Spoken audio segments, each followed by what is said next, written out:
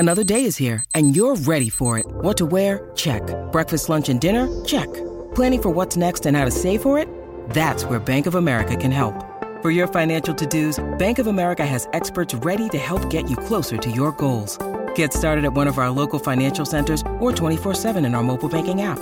Find a location near you at bankofamerica.com/talktous. What would you like the power to do?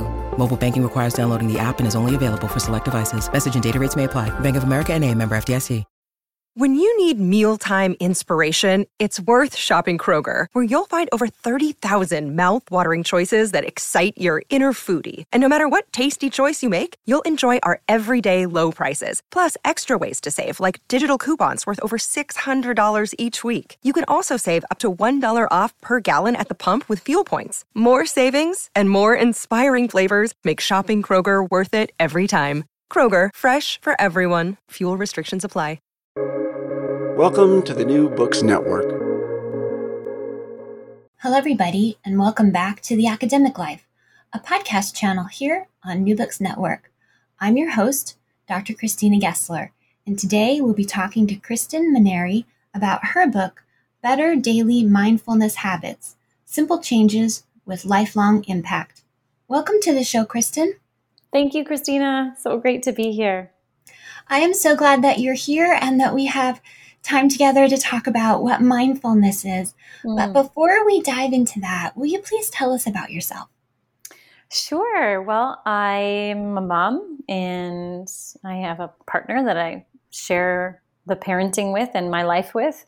And I really probably best describe myself as a lifelong learner who also likes to teach. I find the study of mindfulness and personal growth and just really our experience as human beings to be absolutely fascinating from every single angle. And so I find what I do is I love to read and learn and absorb and then integrate that into my own life and metabolize it in a way that it can make sense for other people. And so I can kind of bring other people on the ride with me. So I am just obsessed with learning about living well. And by well, I mean like enjoying my life and being the best person I can be and making a contribution and making less messes around me in my relationships and whatnot. So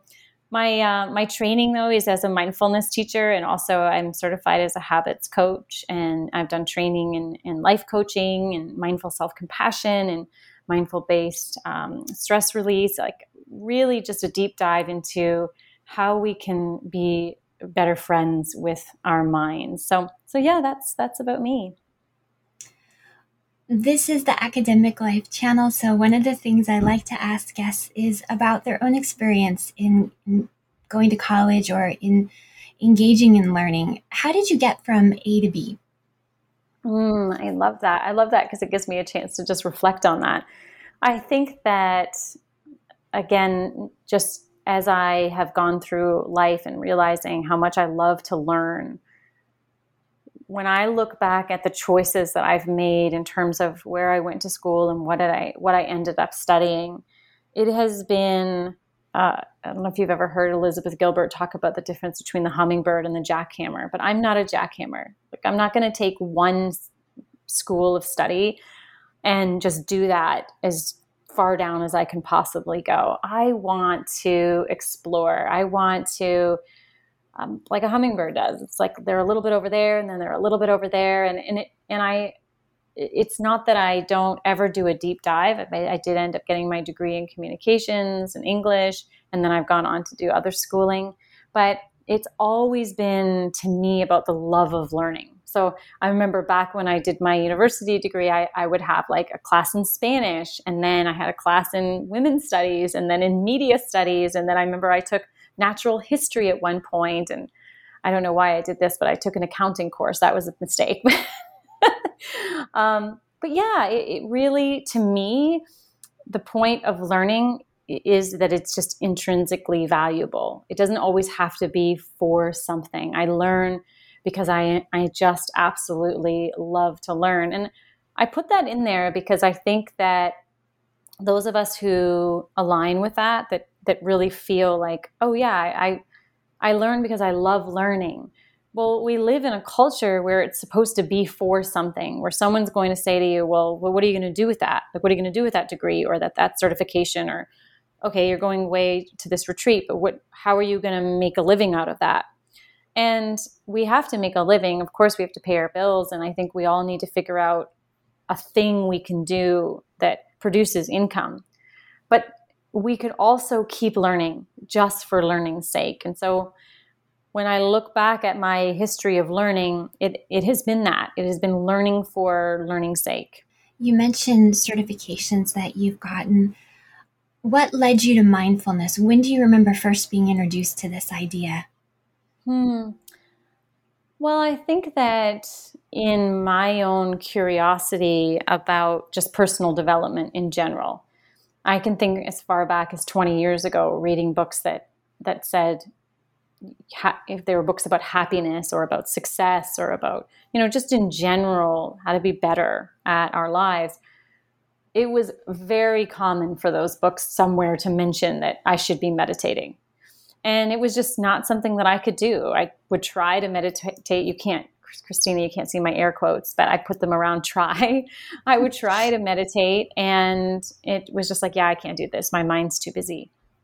And so I think that for a lot of people that I know of who set out on a path of personal development or self-help or however you want to phrase that, at some point someone's going to recommend that you meditate. And until you really start to unpack what it means to meditate, what mindfulness means, then it just feels like another thing that you should be doing that maybe you're not very good at.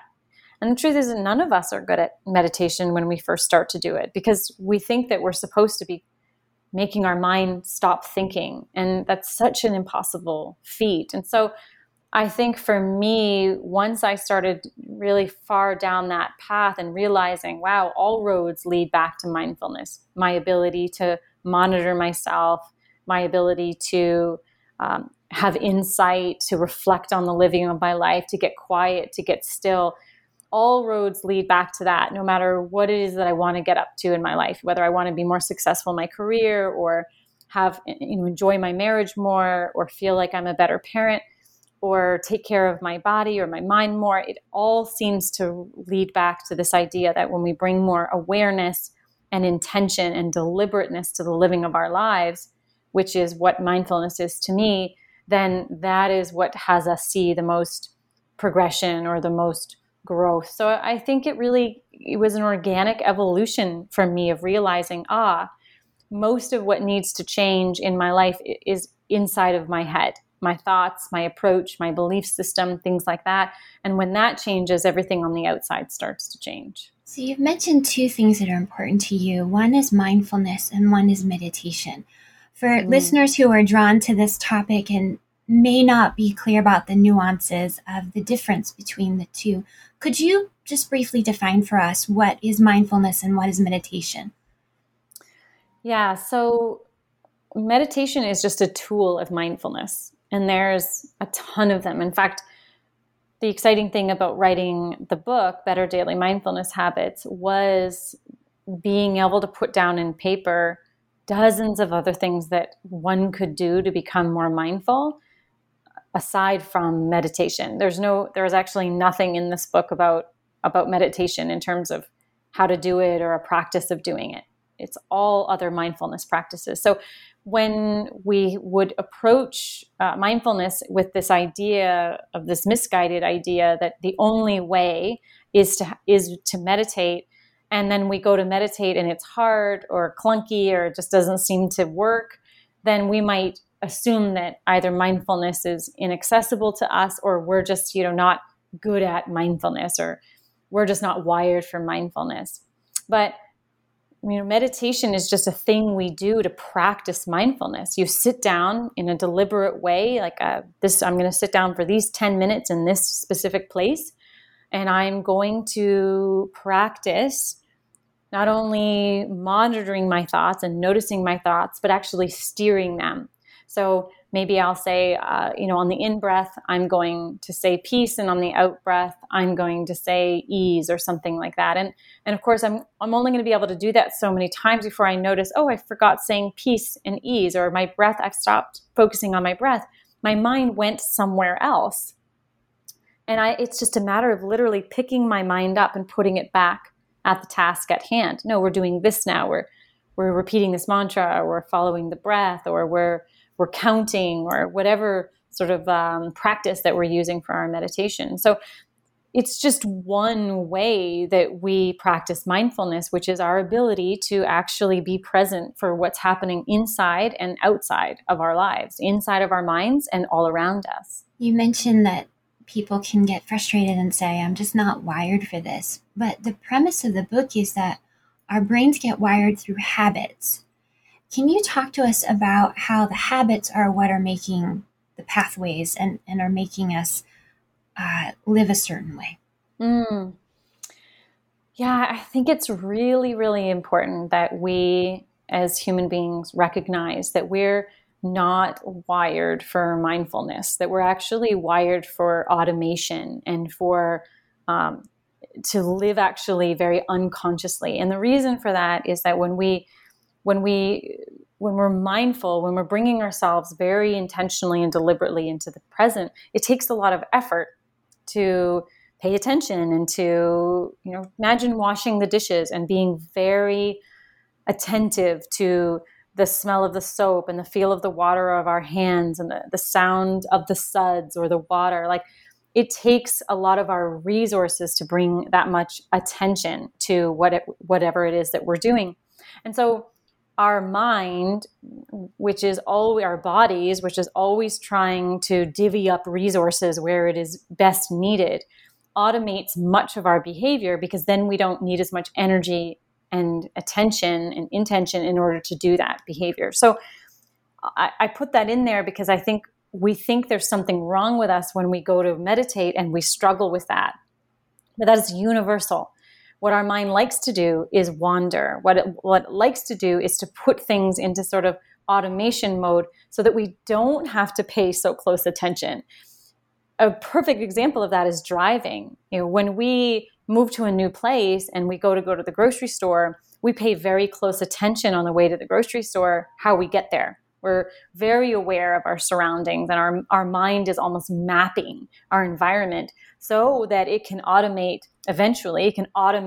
that route for us. And then, a couple of weeks later, we can arrive at the grocery store and think, oh my gosh, I wasn't even aware. And that's because your automated mind took over. It did what it's supposed to do, moving resources around, no longer needing them for that drive because you have now mapped it and your mind knows where it's going, so that it can move those resources to something else. And so I think for us to notice that is a very natural, biological, physiological function that is universal. Everyone feels like that.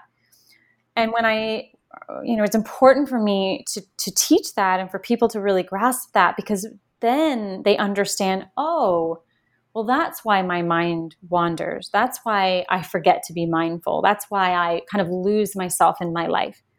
It's what you were designed to do. So habits, kind of in a paradoxical way, we can use the power of the automated mind to create little portals of mindfulness. And an example of that would be, you could create the habit that every time you got into your car, before you turned it on or before you put it into drive, you just stopped for 15 seconds and just did a bit of a body scan, like just sort of a check-in. How am I feeling?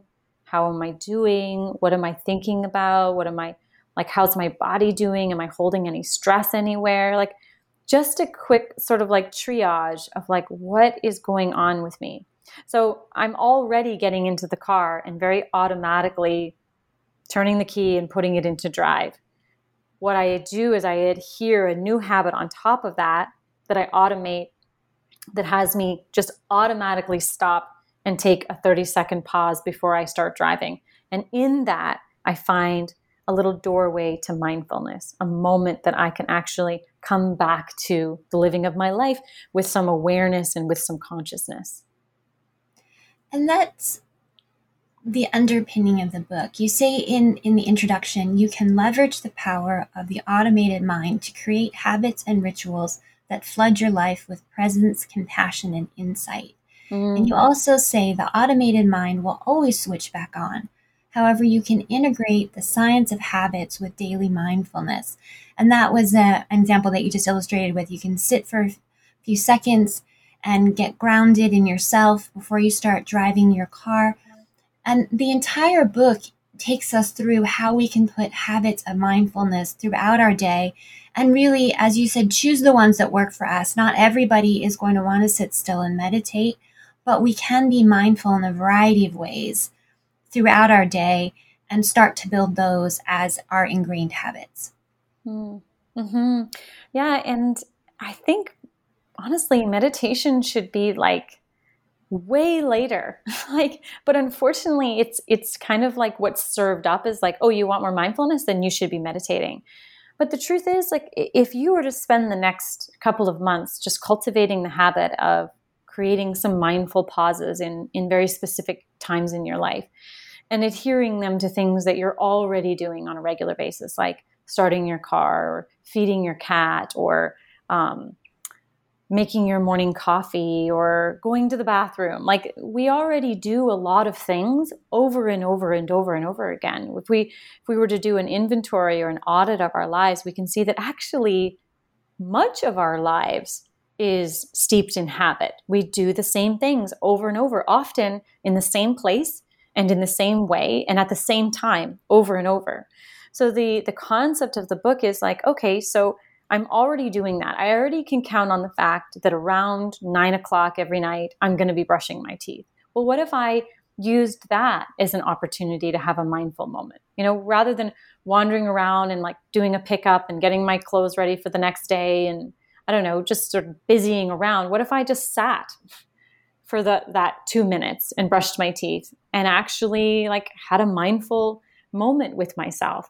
So we can see that I don't have to start a brand new routine of meditation. In fact, I may be so unfamiliar with stillness and so unacquainted with my inner world that would even be very jarring to just try to sit for 5 or 10 or God knows, 20, 30 minutes, which some people attend. Why not start with these little, a minute here, 30 seconds there, 2 minutes here. And then maybe after a few months say, you know what, I really like that. Like, I really like this. I'm getting familiar. I'm getting comfortable with being with myself and having these little moments of stillness. Maybe I'll sit down and do like a 5-minute guided meditation, or I'll listen to some nice spa music for 5 minutes and see how that goes. But it's not normally like that. I think people try to jump into the deep end of the pool first without either knowing how to swim or even feeling whether it is that they like to swim. So I think it's important to take some baby steps, and these little teeny habits that I've integrated into the book are a really great way to do that. And as we try to figure out how we can be mindful, you let us know things that are getting in the way of that we have some bad habits. And so you give us tips for what to do to work on our bad habits. But you also ask us to be attentive to things that we're doing that are the opposite of mindfulness, like multitasking, not monitoring our tech use, not having rituals that end our day, not having clear markers of transition. Perhaps we want to put reminders in our phone to say, hey, take a 5-minute pause at this time during the day. And we're also not being mindful of our own breathing, that the way we breathe can actually be triggering some of the anxiety systems in the brain to say, oh no, you're in a dangerous spot. And if we get into a deeper, longer breath, we can tell the brain and the body that, no, we're okay. We're in a place of safety. Can you talk about some of these ways that we're living unconsciously in a bad habit?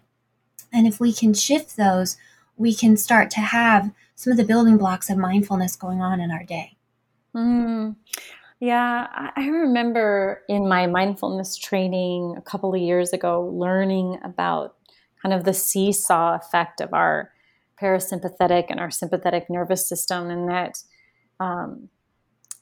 when we experience a lot of anxiety, it's helpful for me to frame it like we've just kind of gotten stuck into a gear. It's like when we're learning to drive an stick shift, which is something I never actually learned to do, but I've seen people learn. And like you go to shift gears and it's just stuck. Like you didn't quite land it in the right slot. And I look at anxiety as being very similar to that, in that we can just get stuck in a gear of fretting and just constricting and feeling overwhelmed, and kind of letting thoughts of overwhelm kind of run rampant. And so what I learned about the sort of that back and forth play between the sympathetic nervous system, which is our go mode, what some people would call like our fight or flight mode, but we're not always in fight or flight. I mean, we're ready for action.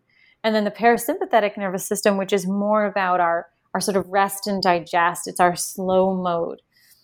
That parasympathetic system actually gets activated by our out breath, I thought was just mind-blowing to me. And so for me, learning that one way to almost like within minutes, even seconds, start to literally change my physiological state just by extending my out breath, just by maybe doing a sort of a box breathing technique and being sure that my out breath is maybe 2 or 3 seconds longer than my in breath. Something that simple, which is interestingly something Navy SEALs do to regulate their nervous system. It's so accessible. Like you don't have to go get any specialized training or pay some money to get some sort of certification. Like anybody at any time can start doing the practice of a longer out breath when they need to get re-regulated, and will start to feel the benefit of that within minutes, if not moments. So I think that we don't even have to understand the science of some of the things that we can do to re-regulate ourselves, and yet we have such a felt sense of them working. You invite us to greet our behavior with curiosity and the behavior of others with curiosity, that if we approach everything with curiosity, kindness, openness, and acceptance, it's as though we are researchers out collecting data about our lives as we live it. How can we apply that mindset to things that really stress us out, like doing our work or figuring out how to manage stress? When we start to approach our life like a scientist, like a researcher who is just sort of curiously sort of standing by with, like a lab coat and like maybe a clipboard that they're taking notes on, then when we respond to life in a way, or when life responds to us in a way that maybe is counter to what we would want or what we were expecting, and we feel something, maybe it's stress, maybe it's frustration, maybe it's disappointment, bringing in that mode of like a curious researcher and being able to go, oh, wow, isn't that interesting? Like I'm really triggered by this person, or I'm feeling really confronted right now by what they said, or I'm feeling really overwhelmed by that request or this project that I'm working on or this dinner that I'm making. And then being able to start to look at it like, okay, so what's going on here? Like, let's get some more data. Here I am in the kitchen and I'm making dinner, and I've been here before, but today I'm really stressed. Like I'm feeling like I'm moving really quickly and I have kind of an irritated look on my face. Is being able to go like, okay, what's some more data I can collect about this moment? Oh, I'm tired. Like I didn't get a good night's sleep last night. I'm agitated. Like my body is starting to drive me towards going and getting some rest, and I've been ignoring it. So I'm agitated from that. Or maybe, oh, I've got something on my mind. Like I'm worried about this thing tomorrow. Or like, oh, I shouldn't have had that coffee at 4:00. Like I'm kind of hopped up on caffeine right now. But that ability to say, oh, like what's going on here, with like a real sense of curiosity and interest, that it's not just like someone said something and it's annoying me, that maybe there's a whole other level, like layers of the context, that if I could tune into that would inform me more about what to do next, how to relate to what's happening. And so using that dinner analogy or that example, with that data that I've now collected, oh, like I've had too much coffee. I'm over caffeinated. I'm overstimulated. It's like, okay, what do I need to do right now? Like, you know what? I'm going to go stop cooking. I'm going to go sit down and I'm going to have a great big glass of water. And I'm just going to breathe and I'm just going to try to calm myself. Or I'm going to go eat a piece of cheese to get some fat moving in my system or something like that. But we gain access to our discerning self when we have more data and we're not just reacting to everything that's happening either inside or around us. You invite us to look at things clearly, but also with a gentle and nurturing lens. And that's really important because part of the book, you're inviting us to explore bad habits, and people can kind of start judging themselves or getting tense when we even bring up the idea that we all have bad habits. And you take us through the science of them, why we have them, that the brain doesn't actually have a moral compass regarding habits. It has habits, the habits that work. And it doesn't judge them as good or bad. In fact, a bad habit may give us a positive reward in that it alleviates boredom or stress, and that activates the reward system. So when you're talking to us in the book about how we handle bad habits mindfully, can you also talk to us about what you found about willpower as a fickle friend? Yeah, so I had done a training with BJ Fogg, who wrote Tiny Habits at the beginning of last year, and did his habit certification. And he's the author of Tiny Habits, but he's also a behavioral science researcher at Stanford University. And he's worked with tens of thousands of different people about habits. And what he concluded is that when we try to change our behavior using willpower, we're going to run into some issues because willpower is finite. It's based on how much energy we have, because willpower takes energy. We're literally using our will to cultivate a power to either get us to do something or to not do something. And so approaching behavior change from the standpoint of eliminating the need for willpower, like people would look at my life and say, wow, how do you get up so early? How do you have your morning routine the way that it is? How do you exercise as much as you do, yada, yada, yada. They might look at that, on paper and say, wow, she must have a lot of willpower or self-discipline. But the truth is, I'm not a very self-disciplined person. If you were to put a little bowl of jubes next to me on my desk, and I knew that I shouldn't eat those, but they were right there, I would eat them, even if my mind was saying, don't eat them.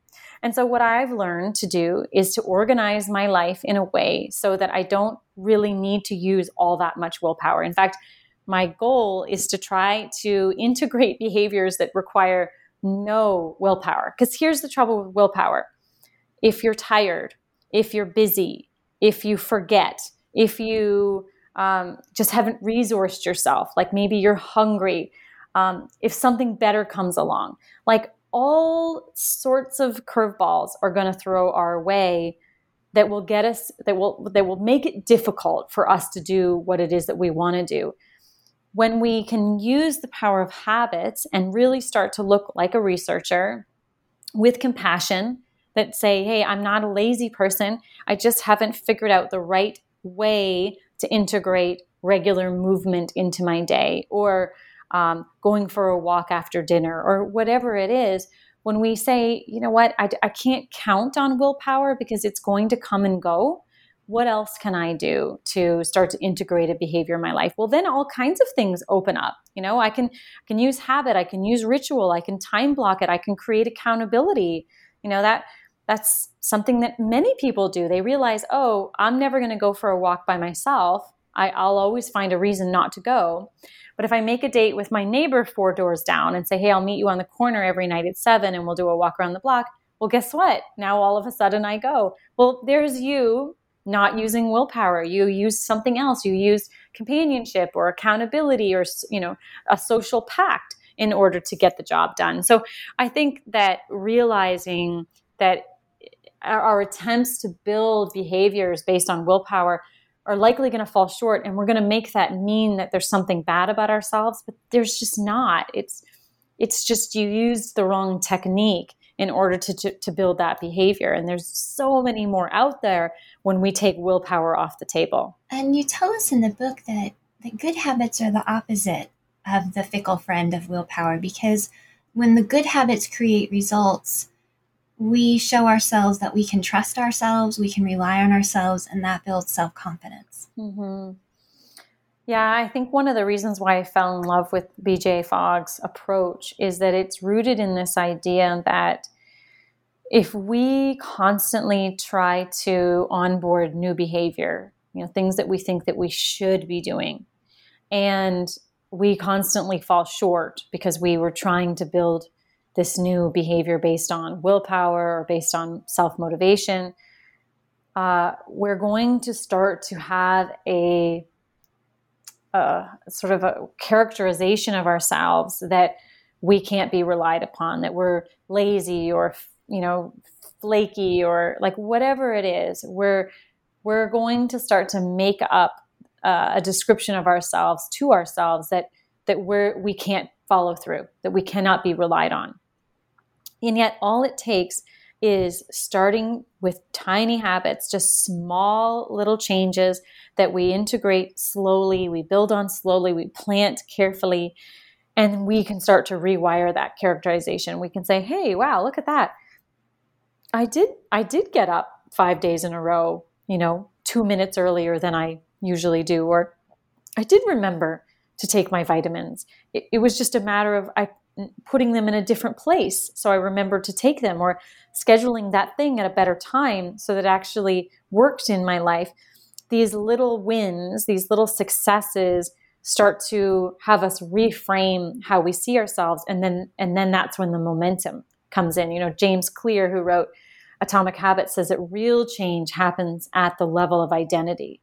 When we start to see ourselves as someone who eats well, someone who is fit, or who finishes their work every day, like whatever it is, when we start to see, oh, I am this character, I am this identity of someone who, fill in the blank, then it has that ripple effect of bringing in all kinds of behavior. Then we say no to things that don't align with that identity, and we start to say yes to things that do align with that identity, and that creates even more momentum. And you give us tools throughout the book to sort of make that shift in how we see ourselves by reminding us again and again to be gentle, to take small steps, to not try to make an enormous change. And you also tell us early on that mindfulness is a flashlight that illuminates your experience. And once we start to see it that way, you let us know that it's a portal through which you reconnect with yourself and see who you truly are underneath all the societal conditioning. And I think that idea of getting to know ourselves outside of the societal conditioning really frees us from those negative labels, but also gives us permission to try new changes. Mm-hmm. Yeah, we're always a work in progress. And I know we hear that probably so many times that we stop really hearing what that expression is saying. And that is that we are always creating ourselves. Like we are a influx at all times. We are learning and changing, and our brain through neuroplasticity is constantly learning and rewiring itself. And when we start to see that, like, I'm not a fixed thing, I'm not this finished product that like I should be this way all the time. And we start to see like, oh yeah, I'm supposed to be changing and adapting and tweaking and pivoting and learning, that's actually at a physiological level, like how my brain is designed. I feel like that just brings more space and grace to our lives. There's that great book by Carol Dweck called Mindset. He talked about the difference between growth mindset and fixed mindset. Fixed mindset might say, I'm not flexible. Like they just someone who's decided like, I can't do yoga or Pilates, or whatever. I'm just not a flexible person. Whereas someone with a growth mindset would say, I'm not flexible yet. And in that 3 little letters, yet, opens up so much possibility and opportunity. I could decide that I'm just going to do 1 stretch every night before bed, or I'm going to do 1 stretch every morning when I get up, or when I get up from a call, I'm just going to do 1 stretch. So this idea that I might not be this way right now, but I have the potential to be any way that I want to be. There's possibility, there's opportunity, but having a fixed mindset cuts us off from even seeing what's possible. And that brings us to early in the book when you say for a mindfulness mindset, we're going to need 3 things. 1 is intention, 1 is attention, and 1 is attitude. And this growth mindset, this idea that we are a work in progress, is part of incorporating intention, attention, and attitude. And you also remind us that mindfulness is a place to visit rather than a state that we're trying to achieve, which for me was really helpful because as someone who tries to have a meditation practice, like everyone, my life is a blobby thing, and I can't always keep the appointment that I've put in my calendar to be at that meditation class. And if I miss a few over a few days, I start to feel like, oh, I'm really out of my habit. But my habit is a work in progress, and mindfulness is a place that I visit, not a state I have to constantly be in. And when I remind myself of that, I can just get myself right back to the next available meditation class this week. Yeah, there's a real paradox when we start to develop ourselves, especially if we have an aim to bring more compassion and acceptance and just grace to ourselves. And that is that when we go to do something, whether it's starting a yoga practice or a meditation practice or just a walk around the block practice, we sort of latch on to the idea that there's only one success, and that is if I do it all the time, never miss it. And I remember just a few years ago listening to Elizabeth Gilbert. She was getting interviewed by Oprah Winfrey, and Oprah asked her after her Eat, Pray, Love book, do you still meditate every day? And I always just loved her response. She said no. And the reason why is because she realized that it became another thing that she was sort of self-flagellating herself for, like another thing that she wasn't doing right or enough or, well. And she just thought, that doesn't work for me. Like this mindfulness is supposed to be about cultivating a more higher version of myself, one that doesn't judge myself and criticize myself. And now I'm adding a lot more to it. She didn't actually say all that. But what I took from it is we have to be careful when we're starting our practices and our habits. And in your case, going to a mindfulness class or a meditation class, is that we don't make it another thing that we're kind of hustling about. It's another thing, another obligation. We've got to bring this sort of spirit or this attitude of just grace and self-love and acceptance so that it doesn't become something else that we're like, something else that I don't do well enough or good enough. And I think that's really important. Self-improvement can feel like perfectionism and self-criticism and self-judgment if we don't add that self-love piece, that sort of higher wisdom that says, yeah, I matter. And today I'm making a different choice. I'm not going to do that. Maybe I'll do something instead. I'll do some box breathing when I get home or whatever it is. Or maybe I'm just going to skip it today and that's okay too. It's like having an attitude of like good enough is good enough and knowing that comes from a really deep place of self-love. And you say in the book that mindfulness really encourages us to create white space, to create gaps, to create time to pause. So if we do miss something on our list that we feel is making us more mindful or making us healthier, actually, if we're using that time to pause or to do nothing or to breathe or to have white space, we're actually meeting our goal of trying to be a more mindful person, and we're being kinder to our mind. Yeah. It really, we don't, in our busy lives, we don't necessarily have an infrastructure that sets us up for success in terms of the mindfulness, an aim to be more mindful.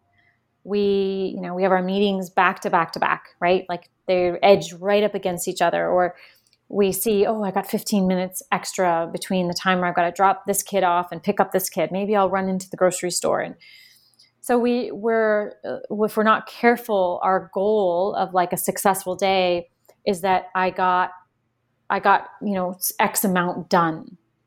It's all about this doing.